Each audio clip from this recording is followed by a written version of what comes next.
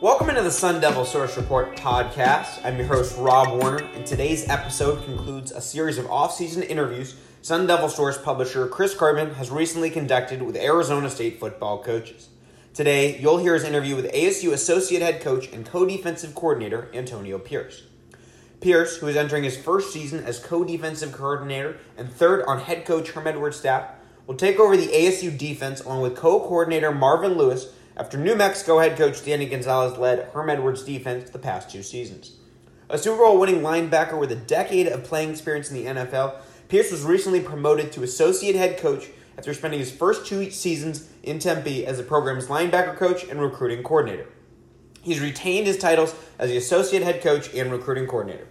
During his 9-year NFL career, Pierce played in 137 regular season games and 7 playoff games, with the Washington Redskins from 2001 to 2004 and the New York Giants from 2005 to 2009. Pierce captained the Giants defense for 5 seasons, including in 2007 when he helped anchor the championship team that upset the previously undefeated New England Patriots for a victory in Super Bowl 42. He was also named to the Pro Bowl that season. He finished his career with 687 tackles, 9 sacks, and 7 interceptions. A native of Long Beach, California, Pierce played college football at the University of Arizona after beginning his college career at Mount San Antonio Junior College in Walnut, California. He worked alongside Edwards at ESPN as an NFL analyst for much of the last decade. He was the head coach of Long Beach Poly High School from 2014 to 2017, leaving the team to join Herm Edwards at ASU as the linebackers coach and recruiting coordinator. In this podcast, Pierce describes his expanding role on ASU's coaching staff and analyzes the personnel on the defense after 3 years coaching and recruiting. He also gives his perspective and describes his recruiting philosophy. The voice you hear next is Karpman, followed by Pierce. Okay, now joined by Antonio Pierce. I'm not going to go through all of his titles because it's too many to take up the whole podcast, but Coach Pierce, how you doing? Doing good, man. And listen, that's always the punchline now. I told Coach Edwards, no more. Just put Coach on there, Coach Pierce, Coach AP, and I'm good. Yeah, well, basically now you're the associate head coach. You've been recruiting coordinator. Now you're also co-defensive coordinator with Marvin Lewis. What do you think about just the expanding role that you have had and kind of how it fits into where things are at with the program right now? I think it's obviously an honor. You always want to just move up the ranks. Think about it. 30-plus months ago, I come in as a linebacker coach, and you just put your hard hat on and work, just like we tell our student athletes and our recruits. Just come in and just bust your tail, and hopefully you get rewarded with that. And obviously, from recruiting coordinator to associate head coach, co-defensive coordinator with Marvin Lewis, who coached me my second year in the league. Man, it's an honor for me, to be honest. He's the guy who my second year I looked up to because of what he did in Baltimore with Ray Lewis, what he did in Pittsburgh with that group of linebackers. And to be under a tutelage and learn from a gentleman like that was always great and a benefit in my career, and had that same opportunity down to work side by side with him, calling defense, putting in things that we did back almost 20 years ago. It's fun, energetic, and I think our student athletes here at ASU are enjoying it as well. Mm-hmm. And now that your central focus has just been college football for the last couple of years, and seeing the differences and similarities maybe between that and the NFL game or the high school game, what do you think are, as you guys also transition defensively, what do you think are the main kind of takeaways about what some of the key differences are between college football and the NFL as you put together a defense? I still think it comes down to personnel and people. You got to have the personnel that you're looking to run whatever defensive it is. Obviously, with having a 4-3 or 4-2 defense because of all the sub packaging, you need defensive linemen. I was fortunate to play with Bruce Smith and Michael Strahan, 2 Hall of Famers. But along with that, a bunch of other guys who were very talented up front, who made my job much easier at linebacker. And as you build anything from college to the pros, it starts with personnel. It starts with guys that are passionate about the game of football, who love it, who, what I always say, they need football as much as football needs them to a degree. And I think when you get that and you get a good mixture of guys with a wealth of knowledge, passionate about it, and have the right, basically the steps and the guidance that they're looking for to prosper as a student athlete. I mean, it's a win-win situation. The biggest comparison, I think, would be just, when you look at the game of football, sometimes we make it too difficult. We come up with so many different ideas and try to be creative, and then when you go back and you look at the championship caliber teams, they don't do that much. They allow their players to make plays, and I think that's the big thing that we're going to try to do here in the next few months or years while we're together, and let these bad boys run. Yeah. So in college football, the wider hash marks, a lot of teams align field and boundary. Do you see with the four-man front and just the way that the ball can be really squeezed to one side more, challenges associated with that or opportunities with how you align your players if you go to left and right end, for example, and you play left and right side? Yeah, I think you hit it right on the head when you say the hash marks, and that's the biggest difference, and that's the biggest challenge, I think, for anybody on the defensive side of the ball. You're playing in space. It's open football. It's allowing these guys on offense to create matchups to force you to make one-on-one tackles to try to get their premier athlete one-on-one in a situation with you. College football historically is not a high percentage tackle efficiency group. Those guys get a lot of tackles when you watch it. And I think as a defensive coach and a coordinator, you want to put your best athletes in those positions. You want to put your smart football players to the field and use the boundary guy, use that sideline as your 12th man. And I think that's the biggest adjustment that I've had coming from the NFL, even in high school. You didn't see it as much, but in college, I mean, they work to get the ball on the hash marks. They never want the ball in the middle of the field. And then, again, it's so spread out. Everything is all 53 yards of the sideline to sideline. Again, it does put challenge on there, and that's why you need to have length, height, and athleticism as your skill positions to make those plays. Right, and so from a personnel standpoint, making this defensive change, you're moving some of your ends inside the three techs. It makes a lot of sense. Jermaine, naturally fits that role. Stephon Wright fits that role. What do you think about your personnel at ends and elsewhere? I mean, obviously now you take one safety off the field. You go to nickel corner opportunities. So where are you guys positioned, and what needs to happen from a recruiting standpoint to build from here? Well, I think the best thing about the guys that we've moved from outside to in, those are some of our better football players. Jermaine Lole was very productive coming off the edge. Just imagine him going up against a guard and center, which are mostly the weak links on the offensive line. I think for us, when you just look at college football as a whole, you don't get a lot of good offensive line play. I think since we've been in the Pac-12, maybe anywhere from 4 to 5 guys drafted. So you can really take advantage of that. And we feel like we've done a good enough job with that group so far with the defensive line to take advantage of that. And I think our deficit has been just the height. We need to find true defensive ends, guys that look like Amiri Johnson. And that's our prototypical guy because that's what we have on campus. That's what we want them to look like. Obviously, they'll get bigger and better as we keep recruiting. But you want that. And when you see these guys play, when you're playing the 3-3-5, you're playing every different position. But now Jermaine Lole just has to worry about being a 3 technique, just beating the guard every single play. And if we decide to move them or do anything of that nature, now that's creating problems for the offense. And when a guy like Stephon Wright, Omar Lott, Cooper, DJ and TJ, all these guys, these are big, massive men. We have great interior presence with these guys, nose tackles and 3 techniques, and I think we can really take advantage where we're going to get some one-on-ones and win. Mm-hmm. And so what about linebacker? Just how does this change your linebacker, from a personnel or what you're looking for standpoint much, or how do you see that? No, because when I recruit linebackers and the guys I brought in were linebackers. They weren't a Sam. They weren't just a Mike or a Will. I look at guys that can rush the passer, drop in coverage, play in the middle. It could be the nickel backer, it could be the dime back, whatever it may be. Those are the guys I recruit. And I think when you're a true linebacker, you can master all of them. It's my job to help them master all those traits before they leave here and hopefully showcase it. But, you got a guy like Merlin Robertson who's pretty effective at the line of scrimmage. He's done that for 2 years when we're in the 3-3-5. So you can have a situation where you can put him in and just drop him the defensive end and get another linebacker in that's a little bit athletic as well and help you out in pass coverage. But then Merlin's 6'3", 6'4", so he got that height. He got that length that you're looking for.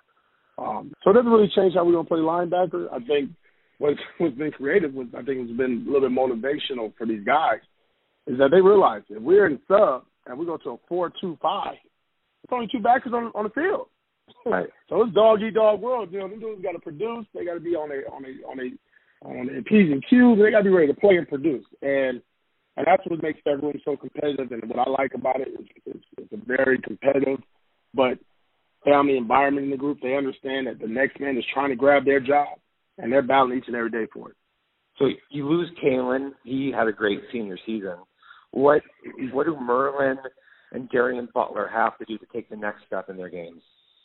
I think you started seeing the spring before we lost those days due to the virus. But I think the game slowed down a lot more for Butler. That we needed that to happen, because he's gonna be in the middle. We want him controlling stuff. He was named team captain last year. This is a year that we need to see that big jump from Butler out of anybody, in my opinion. He started 26 games now here at HSU. There's no more rookie. There is no more young pups. He's a seasoned vet. A lot of war wounds on him. Right. So I think that's going to happen. I think with Merlin, everybody thought he's going to blow it out the water, and I think that's what happens sometimes. You put a lot of expectations on these kids, and he put more pressure on himself than need be. His freshman year, he just went out there and played, and he was one of the better freshmen in the country. I think now he's comfortable in his own skin. He understands his home life, his off-the-field life, has to all match what he does on the field. And he's had some adversity this offseason with the loss of his father. He's kind of handled like a champ. I don't know how I would handle that, at 19, 20 years old, dealing with that.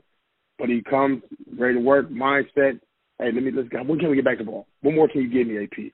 And what I don't think a lot of people understand about Merlin is how smart of a football player he is, how he understands the game of football. And you've seen it throughout the last 2 years prior of me moving him from defensive end to outside backer to middle linebacker all throughout the game, and he doesn't flinch. So, he gives us a jack of all trades, and I do think this will be a year that we see the Merlin that we all thought we would see last year. Yeah, he was pretty candid with us, and he said that he kind of tried to take some shortcuts last year with his prep, and maybe just didn't have the right mindset at times coming off a great freshman season, and sometimes guys that second year is a little bit tougher, and he went through all that personal stuff, as you said. Does it say something about his just his ability to self-reflect and realize that he just and admit pretty candidly that he just didn't play as well as he could have? Maturity. He knows. I told him, man. We talked about it in the spring. Hey, man, the sophomore slump is, not taking things for granted, coming with the same mindset that he had the year prior as a freshman. And it's hard, man. It's hard when everybody's telling you, you're the guy, you're the man. Go Merlin. You can do it, And we need humble pie. And he got humbled in the first 2 games of the season. But the best part about him is the way he ended the season. Florida State, Oregon, U of A game was his best 3 games of the season. That's what I remember. And that's what I told him. Everybody's they'll pick at you about the start. But if they really focus, they'll see how you finish the season. And that's what he's going to use as his platform going forward. Mm-hmm. So Kyle Soelle, it seemed like at times he gave you starter-level production or capability. Where do you see his game at right now? It's funny. If we had a full spring, I think I'd have probably made the same statement that I made for Kalen Thompson, was that he put himself in a position to be a starter. And I think he's still there. He's been a guy that's been Mr. Doable. I can rely on him to do anything. I can throw him in the game, in the middle of the fire, whatever situation is, and he performs. So Oregon was one of his bigger games and more productive games last year during the season. He's a guy who, since he's gotten here, has worked on his athletic ability. He wasn't the twitchiest guy. He's not the most agile guy. But he works on it each and every year, and you just see the progress that he's made with Joe in the weight room. And he's one of the smartest guys on our team. And when we're doing all these Zoom meetings and we're meeting as a linebacker group for our defense, he is really the most vocal guy on that platform. And you can start seeing that he's like, okay, look, he's been here now 4 years. Right. He's a redshirt junior. It's totally different. And he's a hometown hero. He's a guy that plays a lot of pride. He got a brother here. He understands what it's like to really be a Sun Devil. And I think he's embracing it. And it's a shame that he didn't get to finish the spring out because he's having one hell of a spring.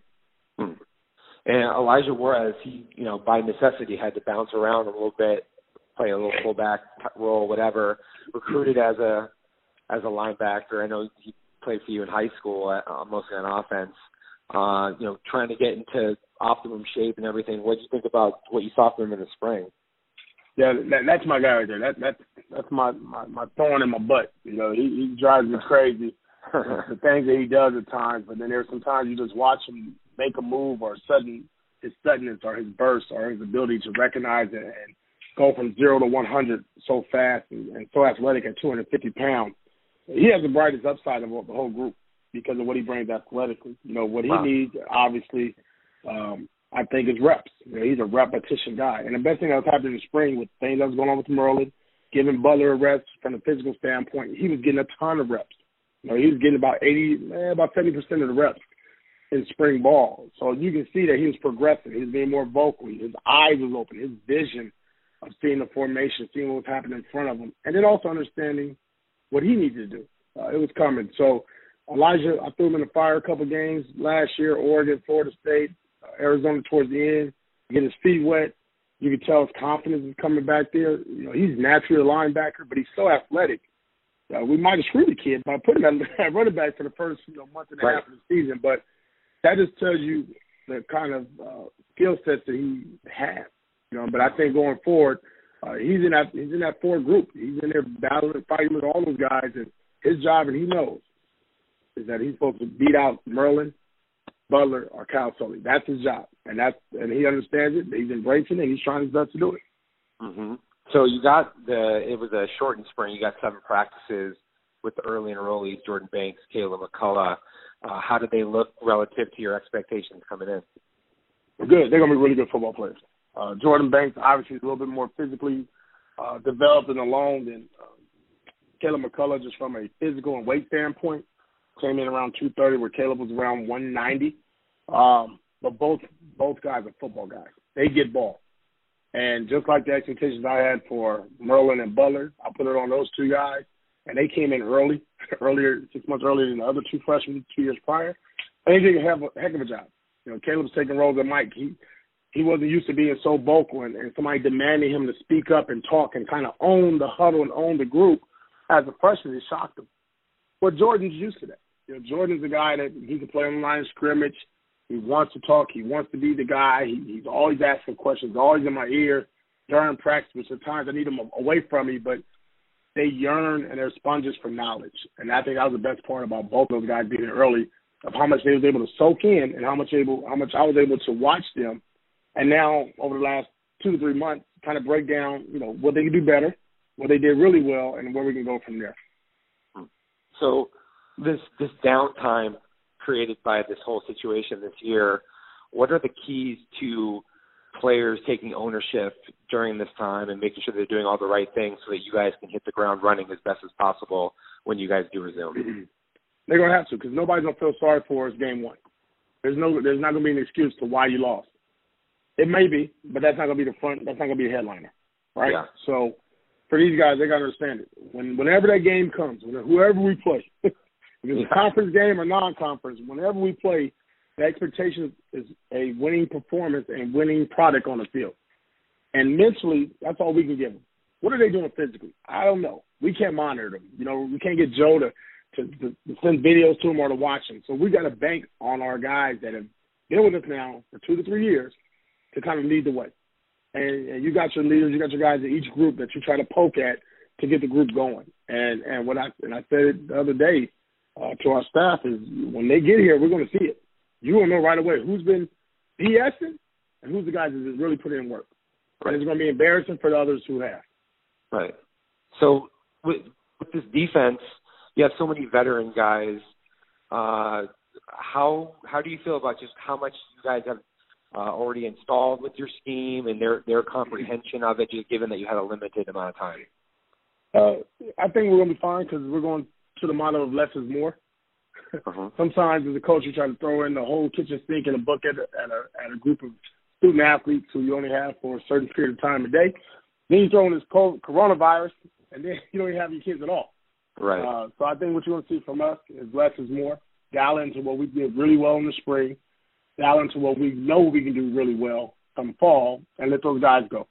We feel good about our group in the secondary. There's a bunch of veterans, 2 fifth-year corners, 50- fifth-year senior corners, Jack Jones and Chase Lucas, who have played a lot of football, Shari Croswell and Evan Fields, patrol in the middle, and that back end of linebackers who've now been here for 2 years.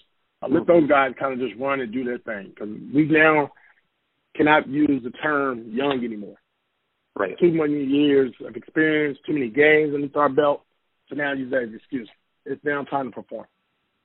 This staff that you guys have put together this year, there's been some changes. I know that there was a lot of confidence in what it would do with just injecting more energy, more youth into your recruiting operation. Are you seeing that? Is it hard with, just not having the evaluation period, or just what's your sense of how that's working out? Yeah, I mean, obviously we want to go younger overall, the staff. But from a defense standpoint, man, I'll speak on that, just the knowledge now in that room. Yeah. When you add a Marvin Lewis, when you add a Donnie Henderson, who have a combined, 50-plus years of coaching as either a coordinator or a head coach in the National Football League, there's not too many things they haven't seen. There's not too many. They have a lot of answers. Maybe not all of them, not 100%, but we're at 99. Yeah. And then how we can get that message relayed to our players is most critical, because sometimes you can know too much, and how you deliver it and how you give it to your players can hinder them. But then I think that's where you get the other guys, like myself, Coach Rodriguez, and obviously a 25-year-old DB coach who is going to be a star. Chris Hawkins is going to be a star coach in college football. He gets it. He's dialed in mentally. He grabs their attention out the gate when he gets here. Doesn't matter that him and Jack were teammates just a few years ago. He demands respect and ownership of that room, and that just goes right into recruiting. That same energy is being brought to the table when we're having these meetings with recruits. They can feel it. You can sense it coming off your screen. I know I can, and I know the feedback I've gotten from the recruits and their parents is that as well. So for us, I just think when you got that kind of mixture of a 60-year-old plus coach to a 25-year-old with that in the middle, and you got one hell of a hamburger. So do you think that when you talk to parents, high school coaches, even kids, that the combination of the NFL experience with the diversity and the youth and the energy, that it's that synergy of those things that kind of makes it a unique situation? Without a question. My word is we're Skittles. You can taste the rainbow with us. We got every flavor, color, whatever you need. We hit it, and I think that's the best part about college in general. Right? You go to college to explore, to diverse yourself, to open your mind. Well, just look at that box. And we had some Zoom meetings earlier this week, and we told some of our prospects, just look at these boxes. I mean, we're the Brady Bunch. We're all over the place. Guys are from all different backgrounds, ethnicities, religion, color, skin, age. Hell, man, we hit it all. And, yeah, I hear the pro model, 100%, because we got 250 years of it. So we got to talk about it. We'll be done otherwise. What we also have is a great group of guys that can relate and play video games with a 17-year-old. Marvin's not doing that, right? Marvin Lewis not playing Madden with anybody. But Chris can. Our GAs can. Our Sean Prater, those guys in the world, they can, because they can relate to those kids. They can talk that language. So that's a plus side for us, I believe, in recruiting. You've known Herm for a lot of years, but now you have a couple of years of working under him in this capacity and in this type of an environment. What's that been like? What are some of the big takeaways from you about the way that he leads as a head coach? Man, you want to be at work. Like, I want to be at work. Like, I don't dread looking at the clock. Like, I hate looking at the clock because I'm like, damn, it's time to go home. It's not that case. It's not the case around here. It's like you go throughout the day, and next thing you look up, it's 7, 8 o'clock at night. And you've already been done with your work for 2 or 3 hours, but you're just kind of like sitting around, shooting a shot with your staff members. Most places that you work, you walk around on eggshells. You can't be yourself. AP is a different guy than Zach Hill, right? Robert Rodriguez is a different guy than a Dave Christensen. Mm-hmm. When you look at those dynamics, it's like, well, damn, how does that all work? But we can walk through the building and everybody gets along and it's okay. Is it always peaches and cream? No. Do we always agree? No. But the work environment and the attitude and the aura from our head coach spills in the hallway. His voice resonates down from the hall from me. You know, if you don't have energy, by the time he walks into your door, you got it now. Right. He jolts you with a bolt of life. And how does a 66-year-old man do it? And that's the joke around college football. He's too old. He can't do this. And then after you spend, you know, a few minutes with him, you realize you might be the one that's old. You don't got the juice like him. And that's that for me. And people say, why is AP still here? Why did he stay? Why? It's because of that. I love work. I love coming to work. I hate the fact that I got to leave at some point. And I get to be around some of the best minds that have been around football, in my opinion, in the last 20, 30 years. Yeah, and that must trickle down to recruiting, because your players are the most important recruiters that you have when you have kids on campus. And they're going to, you know, whatever they say about guys, they're not going to be able to hide how they actually feel. 100%. I mean, you can ask Merlin now. The recruiting picture's out the window because we've had our ups and downs. You know what I mean? We've had our heated moments. The recruiting picture's out the window for Jaden Daniels.